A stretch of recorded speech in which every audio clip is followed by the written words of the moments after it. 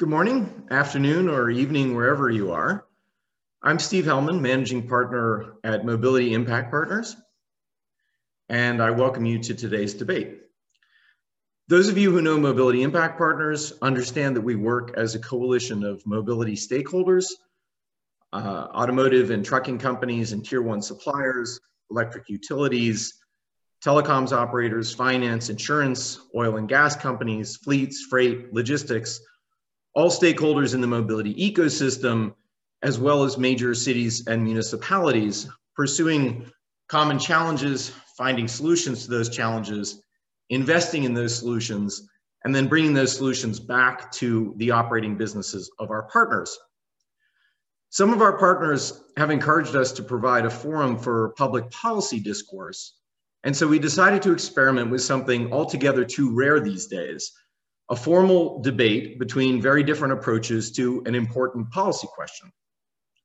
We teamed up with Bain, Credit Suisse, the Brattle Group, the Auto Tech Council, the Zero Emissions Transportation Association at UC Davis, and the Edison Electric Institute, with guidance from the American Debate League to create today's program. The resolution for today's debate is that, quote, "The government has an important and direct role in promoting electric vehicles," unquote. Arguing pro will be Professor Kostas Samaras of Carnegie Mellon, and con will be David Rapson of UC Davis. The debate will be moderated by Dan Levy of Credit Suisse. All of you will have seen the poll question on your screen that we request you answer now if you haven't already done so. We will also ask you some questions at the end of the debate, at which time we will share the results with you. The debate is on the record, and members of the media are free to use the material. Okay then, handing it over to you, Dan. Thank you, Stephen. Good morning, or good afternoon, or good evening, everyone, and thank you for joining. I'm Dan Levy. I lead research coverage of the U.S. auto sector at Credit Suisse, and I'm very pleased to be moderating this debate. I think it should promise to be very rich and engaging, and hopefully by the end of the session, we'll all walk away with some better perspective on the topic of direct government involvement in promoting electric vehicles, which I think we all know is a very topical item given the key mega trends of vehicle electrification and decarbonization. I'd like to quickly walk you through the structure of the event, which is on this slide. And you'll find here the debate structure. We'll open with 6-minute opening statements for each of the debaters. The next segment will be a crossfire in which the debaters will have the opportunity to ask each other 2 questions. Following that will be the rebuttal segment in which the debaters will provide 3-minute rebuttal statements. Then we'll move to the Q&A portion, which will be led by our expert panel. And then we'll wrap up with closing statements by the debaters. All of this should last roughly 1 hour. So with that, I'd like to introduce you to our debaters. As Steve mentioned, taking the pro side of the debate and arguing for direct government support of electric vehicles will be Professor Kostas Samaras, who is an associate professor in the Department of Civil and Environmental Engineering at Carnegie Mellon University. His research spans energy, climate change, automation, and defense analysis. And taking the con side of the debate and arguing against direct government support of electric vehicles will be Professor David Rapson, who's an associate professor in the Department of Economics at UC Davis. His research focuses on energy and environmental economics. Both are really noted researchers in their fields, thus it really should promise to be a very rich and engaging and enlightening debate. And with that, let's kick it off. Professor Samaras, I would like to invite you to provide your opening statement arguing for direct government support of electric vehicles. You have 6 minutes. Go ahead. Thank you. Thank you very much, Dan, and to Mobility Impact Partners and Bain and all of the partners for engaging in this exciting debate, and to my debate partner, Professor David Rapson. Okay, when the government provides a tax credit or special tax treatment for something, it's equivalent to us, the government, writing a check for that item. This is a tax expense. It's a tax expenditure. It's because we, through the government, want more of that item than the market is delivering. Things like education, things like childcare, home ownership, and yes, green technologies. So when the government started to provide generous tax credits for electrified vehicles back in 2008 and early 2009, battery costs were ridiculously high and driving ranges of electric vehicles were not competitive at all. The first Nissan Leaf, Chevy Volt, and Tesla Roadster were introduced a little bit after that. Through the tax credits and other incentives from the federal and state governments, the governments pulled these and other EVs to the marketplace. The tax credits continued, and a few first adopters were buying plug-in vehicles. And then some other companies entered the market, and the vehicle selection grew. And all of these companies learned as sales and volumes increased. And now all these sales are still comparatively very low, but they started to grow. Next slide, please. And now, here we are, a decade plus later, and battery prices have now dropped nearly 90%, and EV driving range can regularly exceed 200 miles on a single charge. But now is not the time to quit, because plug-in sales are still only a few percent of US and global annual auto sales. Continued and increased direct support of electric vehicles from governments is required, and I'm going to tell you why. Next slide, please. We should, through policy, internalize the environmental damages from energy technologies so that the prices that we face holistically represent the true cost to society. So an easy way to remember the impacts of a carbon tax is that for every $1 per metric ton of CO2 in tax, about 1 penny would be added to the price of gasoline. And that's if all of the costs are shifted down to the consumer. And so theoretically, this would change our behavior when we face a higher price at the pump. But I want you to think back to March of 2005, a long time ago, but still, March 2005. Gasoline prices were around $2 per gallon, and then they started rising. And 3 years later, in July of 2008, gas prices averaged more than $4 per gallon. Now, the difference in price over a reasonable time horizon, in effect, represented a carbon tax of $200 per ton. Did you all run out and trade in your SUV for a Prius in July of 2008? The price signal shifted some decisions, but not enough. Next slide, please.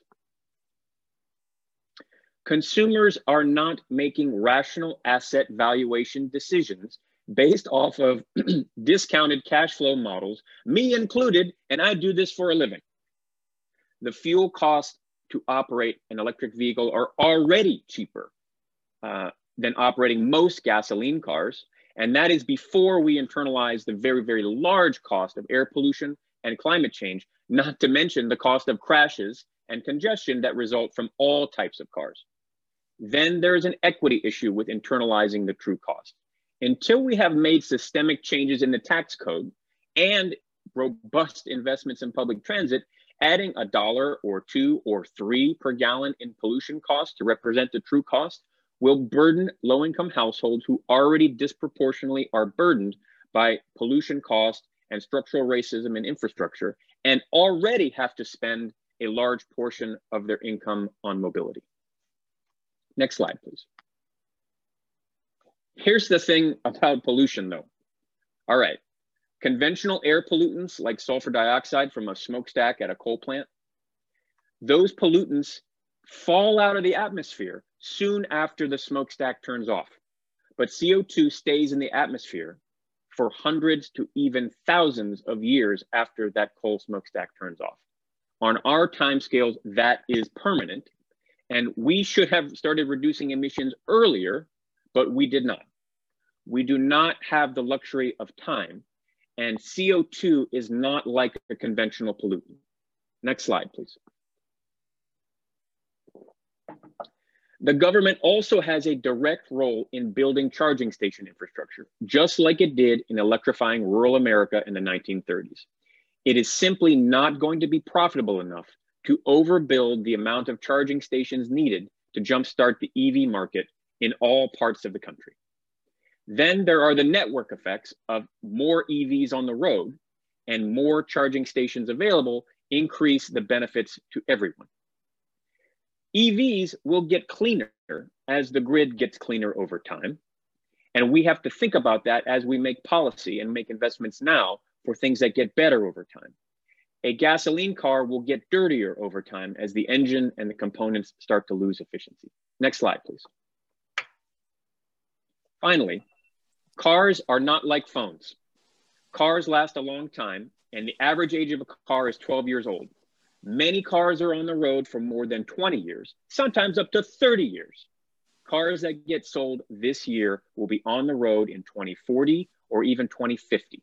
We do not have time to wait for the market alone to turn over this fleet. We, through the government, want more EVs right now. Next slide, please. You're at time, Professor Samaras, or you finish comments. That's it. I can finish out here. We need a direct role to play from the government in facilitating our low carbon transition. Thank you very much, and I look forward to Professor Rapson's comments. Great. Thank you very much, Professor Samaras. Okay, Professor Rapson, I'd like to invite you to provide your opening remarks arguing against direct government support of electric vehicles. You have 6 minutes. Please go ahead. Thank you very much. I also would like to echo my appreciation to the organizers and also the honor it is to be sharing the stage with Professor Samaras. So the debate organizers have asked me to present an argument against direct promotion of the EV industry. Next slide, please. So the question is whether direct support of the EV industry is the best or even a useful way to combat climate change. Why are we even talking about EV policy? Well, the ultimate goal is to solve climate change. That's what it's all about. And the battle against climate change will be a decades-long marathon that will require many course corrections as we learn and as we innovate. So what is the appropriate role for government here? Well, doing nothing is reckless, so we're not going to spend any time on that. But what about direct support? So what do we mean by that? Subsidies, bans, and mandates. This amounts to the government picking winners. And I'm going to show you that this strategy exposes us to unacceptable risks. We're much more likely to succeed if we keep our options open and set incentives to allow consumers and businesses to guide us to the best solutions. Flexible solutions that address pollution and not technology are going to be less expensive and resilient to new information and technologies as we learn. Next slide, please. So there are many different ways to reduce transportation emissions, and we genuinely do not know the right answer yet. When it comes to transportation, EVs could very well be one of the key tools for solving climate change. But are they the only right answer? Neither I nor anybody else really knows. Other options might be essential. Low carbon gasoline cars, hydrogen cars, cellulosic ethanol. It might become necessary or advantageous to directly suck carbon out of the atmosphere. We might also innovate. Future amazing technologies might arise that could be beneficial. And we might also want to provide incentives to reorganize our cities so that we don't need as much transportation services. So the question is, do we bet the farm on EVs?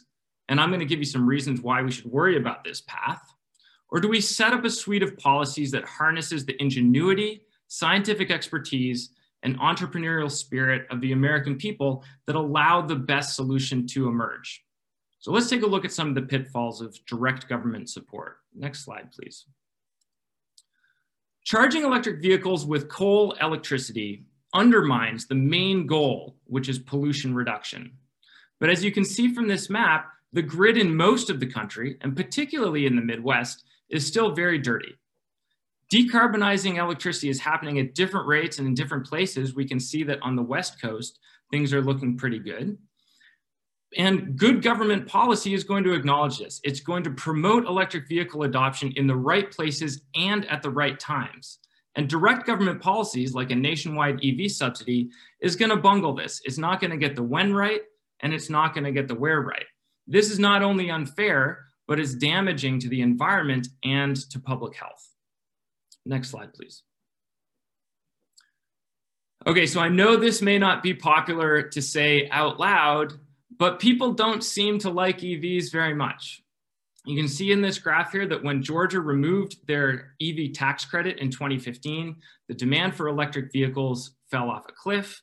In California, the government has had to pay $15,000 to $25,000 in subsidies for each incremental EV purchase. That's a lot of money. And if we scale that nationwide, it will cost hundreds of billions of dollars to convert just an additional 10% of drivers to EVs nationwide. Next slide, please. Finally, I just want to identify some unintended consequences that we know are going to happen if we subsidize EVs. So remember, the ultimate goal here is solving climate change. So we don't want to do things that increase emissions. Well, what increases emissions? Making cars and driving them using fossil fuels. So what do subsidies do for EVs? They put more cars on the road. They fail to reduce driving in gasoline cars. They promote driving EVs in areas with coal electricity. And they make older gasoline cars scarce, which makes them more valuable and people don't scrap them as much. Subsidies for EVs are also ultimately, if successful, going to drive down the price of oil worldwide.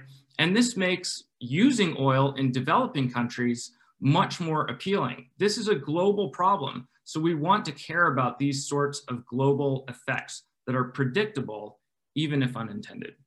Next slide, please.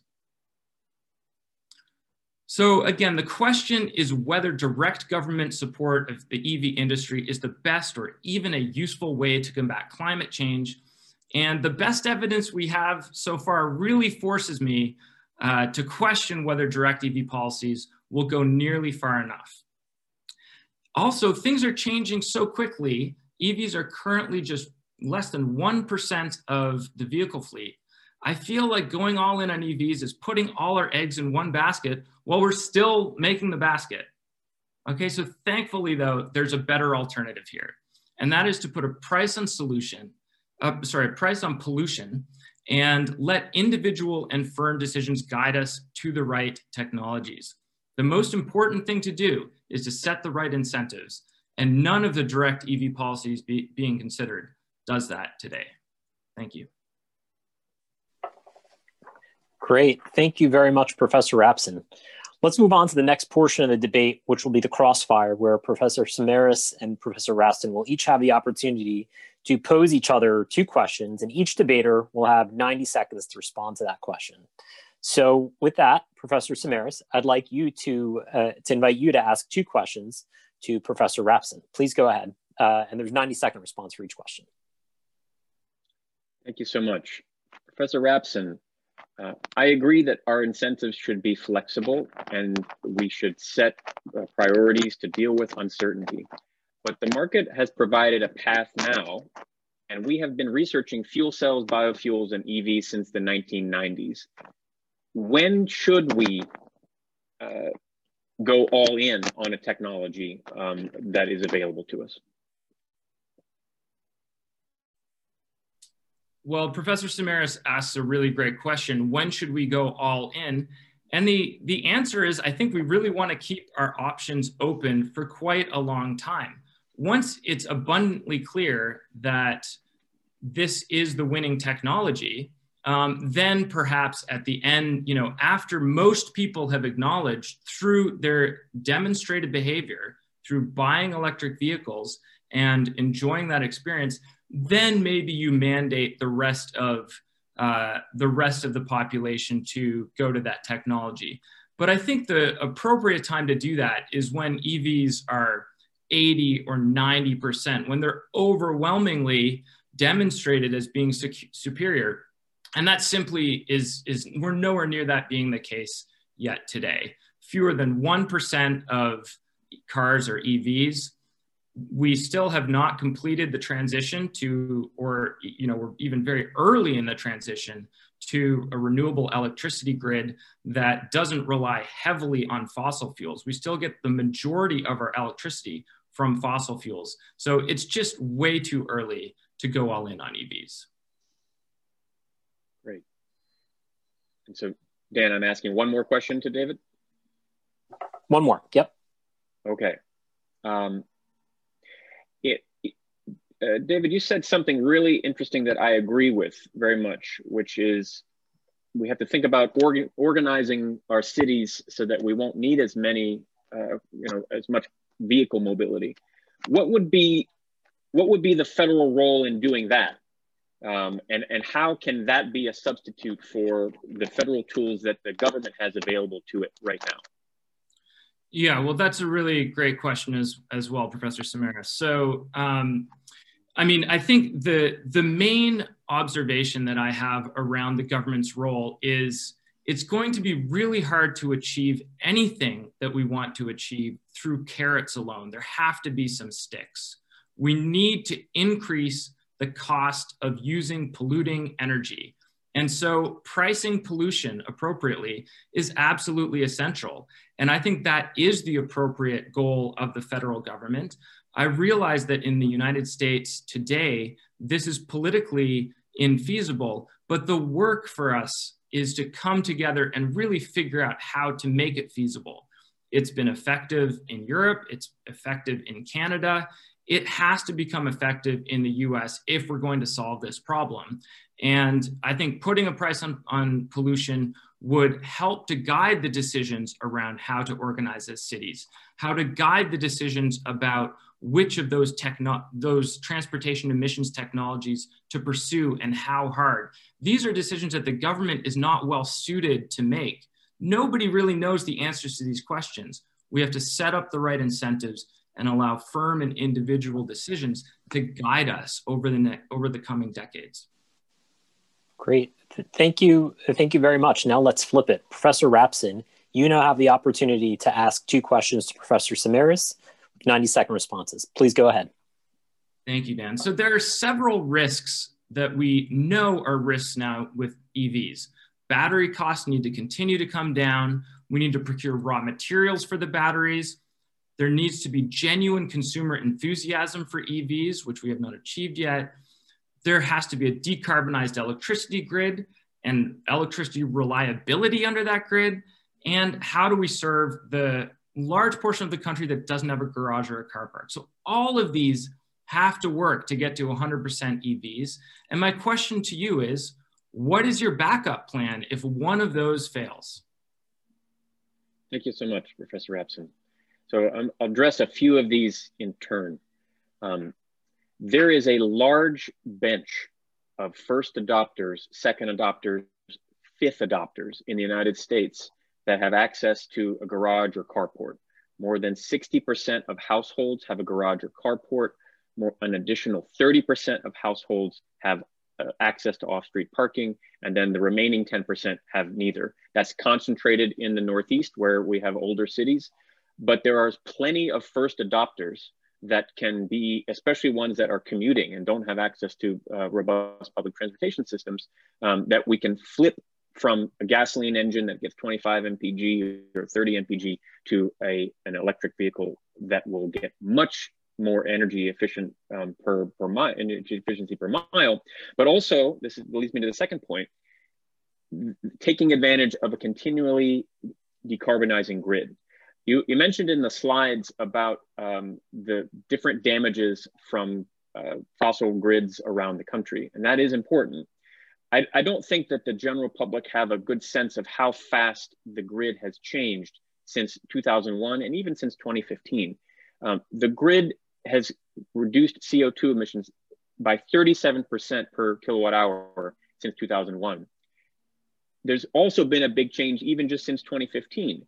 17% of the grid has reduced CO2 emissions per megawatt hour by 17% as a nation, and even in the coal-heavy areas of the Midwest. So the grid has changed. The market has chosen natural gas and renewables over coal, and that will continue to accelerate as the grid changes. The original question, I know we're bumping up on time, is I believe that we have plenty of time to make mistakes by overbuilding some EVs now, and if better technology comes along later, then we can course correct at that time. But we shouldn't wait until that technology comes along later, because then we'll be perpetually waiting. Great. Your second question? Okay, so my second question is, It relates to the cost and benefits of abating, of reducing pollution. So the social cost of carbon reflects the benefit of reducing a ton of carbon dioxide. Under Obama, it was $50. It probably should be $100 or more. And there are technologies in their development stages now that suck carbon out of the atmosphere for a few $100s per ton. And these costs are coming down as well. Would you agree that these put a cap on how much we should be willing to pay for greenhouse gas reductions via electric vehicles? This is a really important discussion, and thank you for raising it. The ability for negative emissions technologies, technologies that suck carbon out of the air and store it somewhere, is super important to research and to develop, and many companies are in the space now, including many of our colleagues. We should continue to investigate those. There's still not a guaranteed pathway that those technologies can arrive and store gigatons of CO2 at scale for the types of costs that we're thinking about now. So I think a plan would be to advance vehicle electrification and other ways to decarbonize the transportation system, and then use the eventual arrival of a negative emission technology as a pleasant surprise, rather than betting the entire farm, as it were, on the arrival of negative emissions technologies sometime in the future, because they have their own cost, benefits, externalities, equity issues, and technology problems. So absolutely, we should be thinking about innovation to reduce CO2 and to capture and store CO2, but they only are a price cap on the social cost of carbon if they can deliver gigaton carbon storage. Great, thank you. Okay, let's move to the rebuttal portion of the debate, where each of the debaters will have an opportunity to provide a 3-minute rebuttal statement. Professor Samaras, I'd like to invite you to start first. You have 3 minutes. Please go ahead. Thank you. And Professor Rapson said a lot of important points that I agree with. The notion that we need to price carbon and price pollution and provide incentives and provide opportunities for innovation, and provide opportunities for choices. All of these are right. The challenge is that we don't live in the world that enables those prices to arrive politically in any reasonable time frame. So we could say on paper, on our whiteboards, this is the optimal solution. The optimal solution is to price damages and allow the market to react to those damages, and then we have a hands-off approach so that we arrive at the choices that we want to get to. The challenge is we haven't made electricity and energy policy like that, and we probably won't be doing that. We have a combination of pricing, so we should add some prices, as well as standards, subsidies, and regulation. And as long as we live in that world, we still have the physical infrastructure problem of turning over the vehicle fleet from now to the middle of the century. And we have 250 million cars and SUVs on the road. It will take 20 to 30 years for those to switch over to even the newest vehicles on the road. We will need government intervention, either through prices or through subsidy, to accelerate the amount of EVs that we have on the road. And until we live in the first best world of pricing, we're going to have to go to the second, the third, or the 9th best world of direct subsidy. Great. Thank you very much, Professor Rapson. You now have the opportunity to provide a rebuttal statement. You have 3 minutes. Please go ahead. Thank you very much. Well, I have to also echo that I think there are so many areas on which Professor Samaras and I agree. The problem is one of enormous magnitude. There is a role for government, And without government intervention, this is going to be a pretty much impossible task for the economy to transition in the way that we really need it to.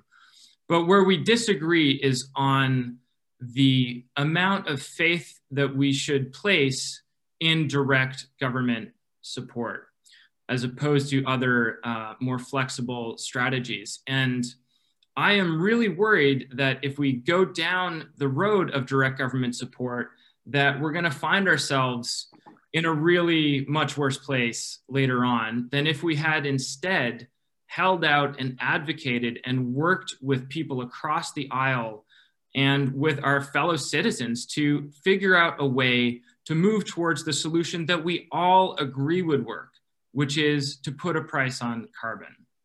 Now, I want to also just touch on a couple things that confuse me about Professor Samaras' argument. So there's an enormous market opportunity for electric vehicles here. Firms are obviously rewarded handsomely in their stock valuation for success in this area.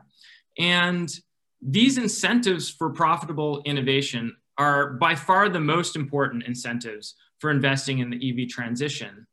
And it seems like I agree that costs have come down, that there are many attributes of EVs that are advantageous. But if EVs are so great and the market is actually rewarding success, why does the industry need direct government handouts that we know are also going to be creating incentives that are acting in the opposite direction? I want to touch briefly on charging infrastructure as well. I think that the case for public investment in charging infrastructure is odd. So Professor Samaras himself said that they're expensive. Charging stations are expensive, rarely used, and necessary. This, to an economist, seems contradictory. The fact that they're rarely used signals that we probably have too many of them. And it's maybe true that if we are at 100% EVs, we're going to see a lot more charging stations, but the market can figure that out. There's no clear market failure in providing charging station infrastructure. And there's also a lot of reasons to doubt the government's ability to put these stations in the right place today, where they obviously are not needed as much because they're not being used, or in places where they're going to be needed in the future. So, you know, I share the feeling of urgency around climate change, but we're very early in the decarbonization game. And I agree, I wish we had started sooner. EVs may be a really important part of the solution, but it feels like we're trying to throw a Hail Mary pass before we really need to. If EVs actually are the winner, then they don't need government support. And if they're not the winner, then we need to pursue policies that show us what is going to be the winner. So direct government support is not the answer. Great. Thank you very much, Professor Rapson. Okay, let's move to the next segment of the debate, which is the panel Q&A. We have a panel of 5 industry experts who will each have the opportunity to pose a question to each of the panelists. And the panelists will each have a 1-minute response time to each question. So with that, I'd like to invite our first panelist, Tom Wendt, who's a partner at Bain and a leader in Bain's tech and automotive practices. Tom, go ahead. You can ask a question to each Professor Samaras and Professor Rapson. Hey, yeah, thank you, Dan. Good morning, everybody. Thank you very much for your great presentations. Really enjoyed listening to them. First question is to Professor Samaras. So in your argument for direct government support, you are addressing the economics and customer behavior only briefly. Both will, in our opinion, play a significant role when it comes to driving EV adoption.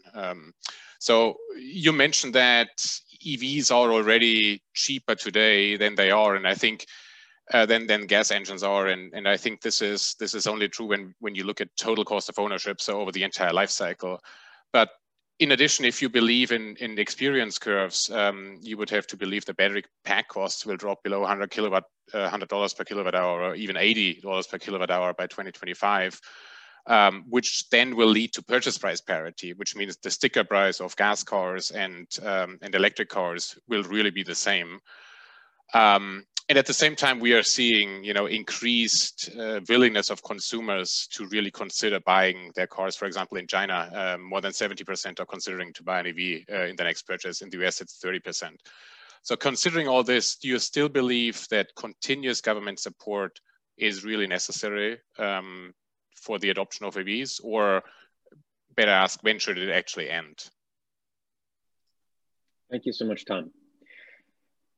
The challenge is that consumers are taking huge financial risks with a vehicle.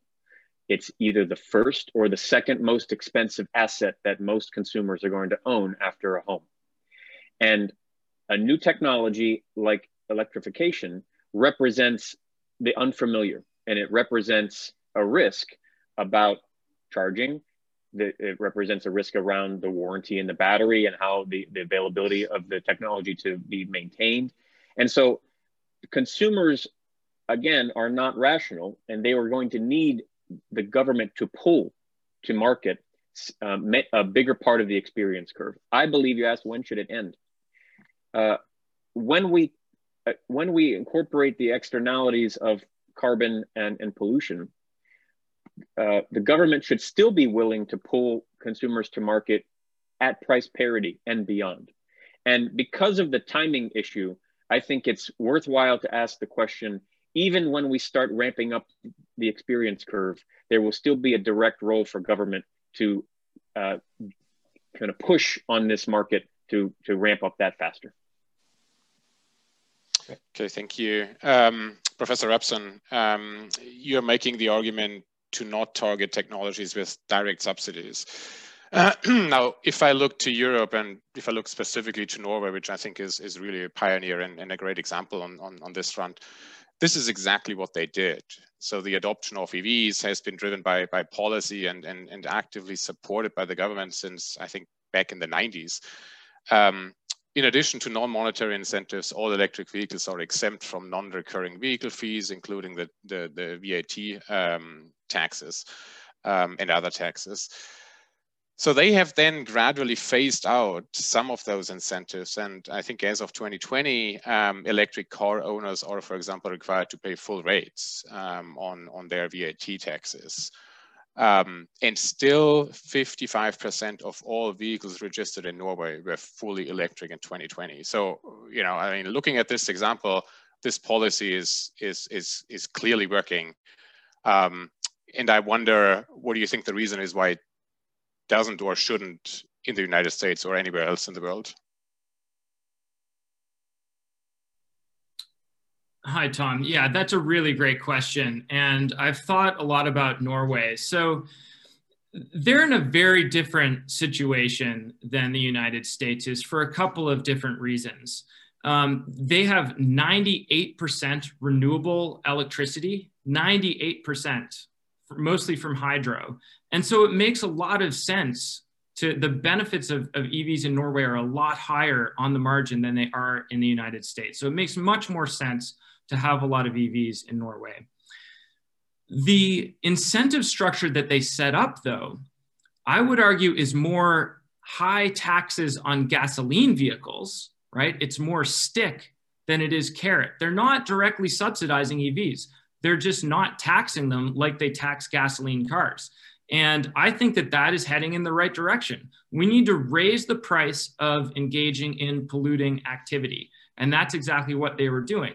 One of the other things that makes it possible for them to forego tax revenue on cars is that they have a $1.1 trillion sovereign wealth fund that primarily came from the sale of petroleum. So, I mean, it's a very interesting case study. I do think we learn some things from Norway, but the US is in a different position. And I don't think that Norway argues in favor of support for EV subsidies in the United States. Great. Thank you. Thank you, Professor Rapson. Thank you, Tom. And by the way, to your point, this gets to, the tidbit of at one point in Norway, the price of a Tesla Model S was the same as like the price of a VW Passat. So there you go. Great, thanks, Tom. Next, I'd like to invite Liz Curtin, who's the co-founder of the Auto Tech Council, to ask a couple of questions. Liz, please go ahead.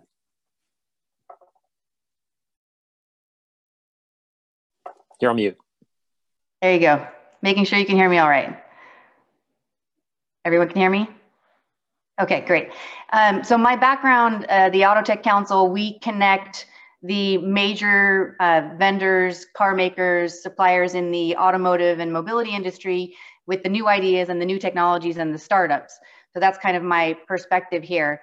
My first question for Professor Samaras would be, we have, if I'm looking at the trends on the entrepreneur side and the startup side, they've kind of moved on from straight EV, and now they're going down the, what we could say down the stack into smart cities, connected transportation, last mile mobility solutions. And if we go with the argument that we've done a good job with subsidy, the EV market specifically for single use, single family cars, do you recommend that we push those down the stack into the rest, into what comes next? So connected cities, smart cities, urban mobility. Absolutely. I think that mobility is not just about cars. And if we've been willing to subsidize electric vehicles at a $7,500 tax credit, we should at the very least be able to enable people to buy electric bicycles for cheaper than the market currently allows them to be purchased for, as well as the investment in micromobility and other innovative solutions that get people to move more while driving less in a solo vehicle. And I think that we have to, when we think about, this was a debate around electric vehicles, but I think that we can broaden electric vehicles to mean electric mobility. And I think that there's a direct government role to encouraging more electric mobility, especially in e-bikes. Right, thank you. And Professor Rapson, a question for you. Again, from my perspective and being led into the future by the startups and the entrepreneurs that we see, I agree with you that entrepreneurial spirit is going to get us where we need to go. I also see a major hurdle in putting tax on pollution. We've tried in America many different ways, and given that it's almost an insurmountable task, looking at the subsidy side of things seems like a more effective way to do it. I did look at your data on Georgia, and if you look past where you stopped your data, the pickup in purchases of EVs actually does flatten out. So there is a spike right before they finish that tax credit, but then people did start picking up EVs again. So that was an interesting piece. But really, the change that I'm seeing again from the entrepreneurial side is right now on the charging stations and a lot of new startups and a lot of new technology. In fact, I think a day or two ago, some utilities, three utilities got together and said, we're going to do a big rollout of charging stations. So I'm wondering if you think that if we move the subsidies away from individual ownership of cars and into more of the infrastructure, if that would be a better use of these subsidies dollars. Well, first, that's a really great question, Liz. I just want to mention Georgia for a second. So you're absolutely right that the adoption picked up a little bit over time, but EVs in Georgia still are less than 1% of the fleet. So it's not really like there's been a sea change there at all. It just, there's a pulse maybe as opposed to what happened after the removal of the tax credit.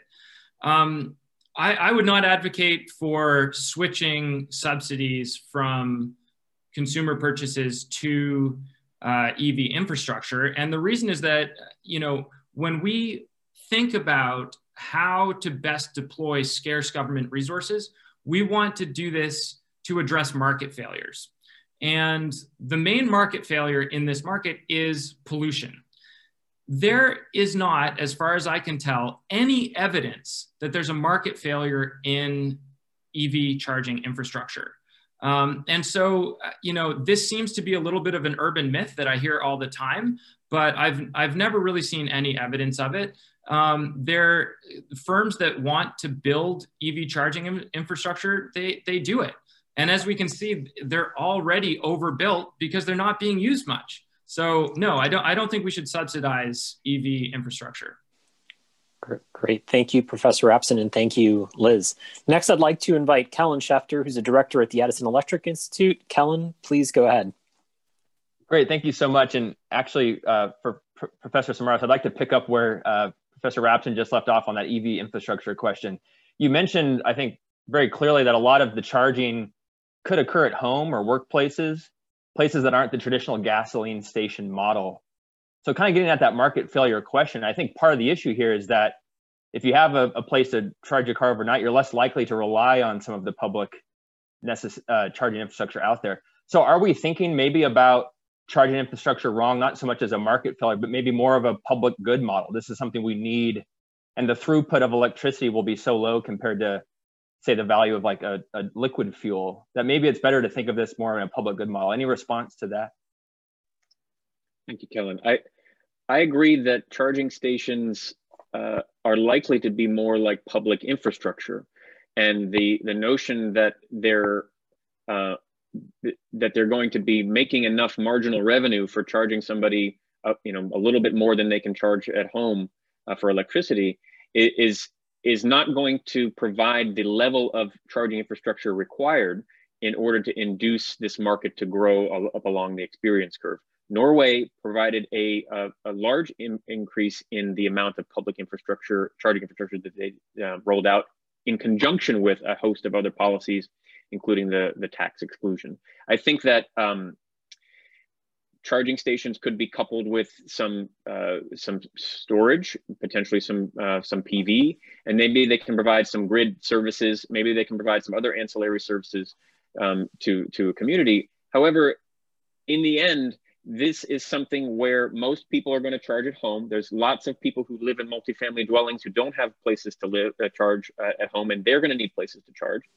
And I think that we should be looking at this like public infrastructure rather than opportunities, rather than waiting for the market to provide the optimal number of stations. Excellent, thanks so much. And Professor Rapson, shifting back maybe just a little bit to maybe the difference between the ideal versus the reality. In reality, I think the big driver we have for light duty vehicles in the US to reduce emissions is CAFE standards, greenhouse gas standards on vehicles. And I think we've seen how that's worked. We've seen individual vehicles get more efficient, but at the same time, consumers shifted to more SUVs, more pickup trucks. Then the gross impact on emissions has kind of been washed out in some ways. So I feel like we're going to need consumer nudges, or like you said, maybe exceedingly higher prices on the traditional alternative. Any recommendations you have, because this is a live debate right now, how to update the existing structure we have, fuel economy standards, to better reflect the behavior we want to see from consumers? Yeah, well, first of all, on the public infrastructure question, I think we run a real risk here of kind of building a bridge to nowhere, or the high-speed rail debacle in California, if we're building a whole bunch of charging infrastructure when it's not needed. So I really just feel like we have to pump the brakes on that.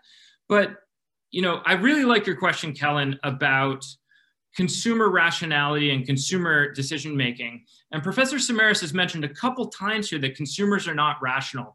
This is really an outdated interpretation of the academic evidence. So several papers have been written in the last 10 years examining the extent to which consumers respond to the incentives on the usage margin. So when gasoline prices are lower, or if electricity prices are lower, how does that change the cost of travel in the future, which might allow them, right, to pay more today if they're going to make it up in terms of the annuity over time. And there's lots of evidence now that consumers are very rational. Again, I think that back in the 90s, there were papers written that kind of indicated that wasn't the case.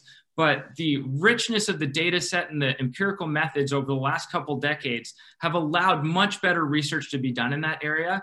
And this idea that consumers are not responding to incentives rationally is just not correct. The evidence really speaks otherwise. Great. Thank you, Professor Rapson, and thank you, Kellen. An interesting point, by the way, on charging infrastructure. You're right. It's not just about the charging. It's also about the customer awareness. Okay, we're going to move on. Thank you, Kellen. I'd like to invite Sanem Sergejay, who's a principal with the Brattle Group. We're a little tight on time, so Sanem, I'm just going to ask you if you could ask one question to Professor Samaras, and then the next panelist will ask a question to Professor Rapson. So Sanem, please go ahead. Thank you. You're on mute. Sure. Yeah, Professor Samaras, this whole FTC policies is really great interest of mine right now, because we are, with my team at Brattle, looking at several alternative FTC policies and trying to figure out which one is the more effective path forward. So my question to you is, do you think the current FTC policy is effective? If not, how would you revise it to get the most yield out of a federal subsidy? Thank you so much, Dr. Sergejay.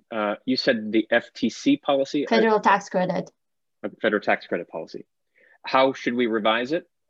I think that it's possible that we could target it better to middle and low income households, so that, and we also could make it refundable. Right now, or previously it had not been refundable, that if you didn't have a tax liability exceeding the amount of the credit, then you would forfeit that amount. And that also tilts it towards high income earners right now. I also think that we can expand it to beyond electric vehicles to include other electric mobility options, as we talked about, bicycles and scooters and other options. I don't know, I'm of two minds, right? So if we have a fixed pie of money, it's probably better to slice the credit in half and provide, more consumers half the benefit. But in a perfect world, we should be expanding these and really enable low and middle income consumers who often have a household budget constraint. And so even if they are rational, they aren't able to take advantage of financial instruments that are available to higher income owners. And so I think really the next focus on the federal tax credit should be refundability and broadening. Great. Thank you, Professor Samaras, and thank you, Sanem. Okay, and last but not least, I'd like to invite Dr. Kelly Fleming, who's a policy director with the Zero Emission Transportation Association. Kelly, please go ahead and direct a question to Professor Rapson. Thanks, Dan. Dave, so my question is, rather than pricing pollution, we've historically and currently still provide subsidies for fossil fuel development and for the technology that favors them, like combustion vehicles, highways, and oil and gas production. And part of this was to ensure US competitiveness and innovation. Another issue with pricing pollution alone could be that it's regressive and it disproportionately harms people who cannot necessarily afford newer vehicles and who don't have access to public transit.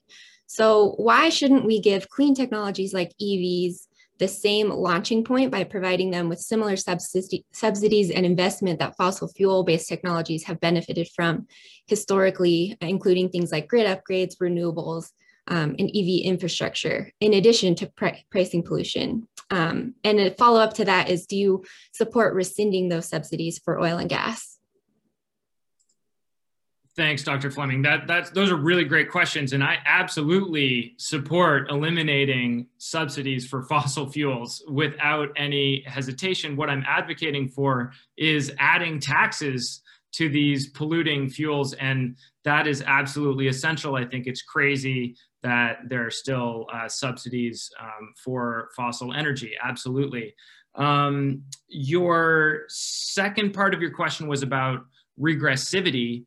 And, this is a really important question. It's not clear to me that EV subsidies are less regressive than carbon taxes or pollution taxes.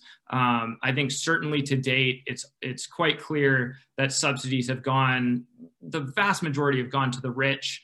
Professor Samaras just articulated one of the reasons that the federal tax credit is even more regressive, because it's in the form of a rebate, of a credit. And it's, if you don't have a high income, you might not be paying enough tax to avail yourself of it. So these issues of distributional concerns, I think, are very important. It's just not clear to me that one of the policies is more or less regressive. I also think that there's a risk in trying to solve all of the distributional concerns that we have in society, which are very important, through the EV market. I think, you know, to the extent that there's an appetite, as I think there should be, for taking care of low-income households in society, the tax system is really the best way to do that. And I don't know, the debate could range into many other, you know, productive uses of government energy and resources around healthcare and things like that. But yeah, I'm just, it's not clear to me that that subsidies are any less regressive than carbon taxes. Great. Thank you, Professor Rapson, and thank you, Dr. Fleming. I know a lot of you in the audience sent a lot of really great questions, unfortunately running on time. So in the spirit of trying to keep this close to an hour, we're going to move to the closing statement. I think there's probably a lot to unpack in a subsequent debate, Steve and team. We hope you do a subsequent debate. So great. Let's move to the last portion. Professor Samaras, Professor Rapson, you each have the opportunity to provide closing statements. You could try to keep it to 60 to 90 seconds. Professor Samaras, please go ahead. Thank you so much. I'm very grateful to Professor David Rapson for engaging with this debate. I learned a lot today, and I hope everyone did. I think in the end, there is a rationale for direct government intervention for electric vehicles in the United States and around the world because of the outcomes that we have seen so far with pricing alone have not been able to generate the types of outcomes that we want. And even in Europe, where the price of gasoline is taxed much higher than is priced here, consumers are still driving many thousands of miles per year in gasoline vehicles. Not as many as we are, but not enough of a reduction to make a meaningful dent into climate change. And so in the end, we will need government intervention in the form of direct subsidies to kickstart this market as we march up the experience curve. Thank you so much. Great. Thank you, Professor Samaras. Professor Rapson, I'd like to invite you to make a closing statement. Thank you, Dan. Well, I really also appreciate having been invited here to take part in this debate. And Professor Samaras just makes really amazing points. And I look forward to continuing the conversation with him, frankly, and hopefully even doing some research with him in collaboration to try to solve these problems, because they obviously are tricky. So in my closing remark, I just want to reflect on climate change as a problem. We often refer to it as a collective action problem. The solution requires working together with each other within our country and with our brothers and sisters abroad. And in the US, there's a real opportunity here to reset our politics with this issue. Americans want action on climate, and the best policies, which are necessary, if perhaps not sufficient, are natural ones for Republicans to support. And we need to continue to do the hard work of bridging the partisan divide on this issue. Collective action problems cannot be solved unilaterally. And internationally, we need to remember that a successful EV transition will drive down the price of oil worldwide. This is a problem, and it needs to be dealt with through market-based solutions and taxes, where EV subsidies are going to contribute to that problem. Most emissions in the future are going to come from low-income developing countries, and we'll need to export our solutions to them. And EVs are just not a great match for that goal.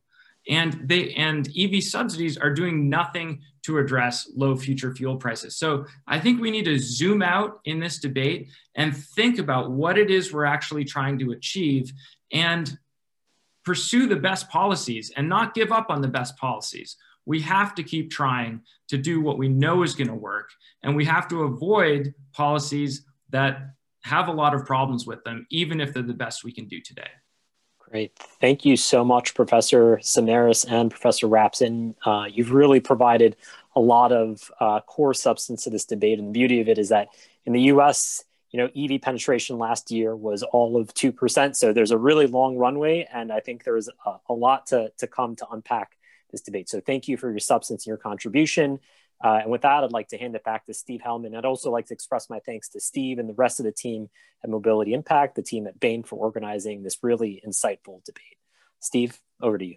Well, that wraps up the debate. But clearly, based on what we've heard today and with the new administration in Washington, it's just the beginning of the debate as a society. At this time, you'll see the same poll question on your screen that we asked you to baseline the data before the debate started. And we request that you answer it again, obviously changing your response to the extent that your thinking has changed. And also, please let us know who you think won the day as far as the debate itself is concerned. You have about half a minute to respond, and then we'll display the results. I want to express sincere thanks to all of the participants who made this event possible, in particular, Costa and David, who put in considerable effort. Thanks also to Dan, to Amar Pradhan on our team, to Tom Wentz, Shannon Moore, and Kristen Bell at Bain, who made the event function seamlessly. And of course, the other panelists, Anam, Kelly, Kellen, and Liz. And with a special shout out to the American Debate League for their advice on format. Finally, thanks to all of you for joining and pressing the debaters with your questions. We'll be sending out an email with the recording in the next few days, and it will be available on our website. In addition, we greatly appreciate any feedback on today's event. As I said at the beginning, this is a bit of an experiment in promoting civil, intellectual public discourse around important policy issues associated with the revolution we're experiencing in the mobility sector, and we look forward to organizing similar events in the future. If you've enjoyed the event, if you didn't enjoy the event, and if you have ideas for improving it, your feedback will help us work towards better events in the future. On behalf of the team at Mobility Impact Partners, we wish you a pleasant morning, afternoon, or evening, wherever you are. Stay healthy.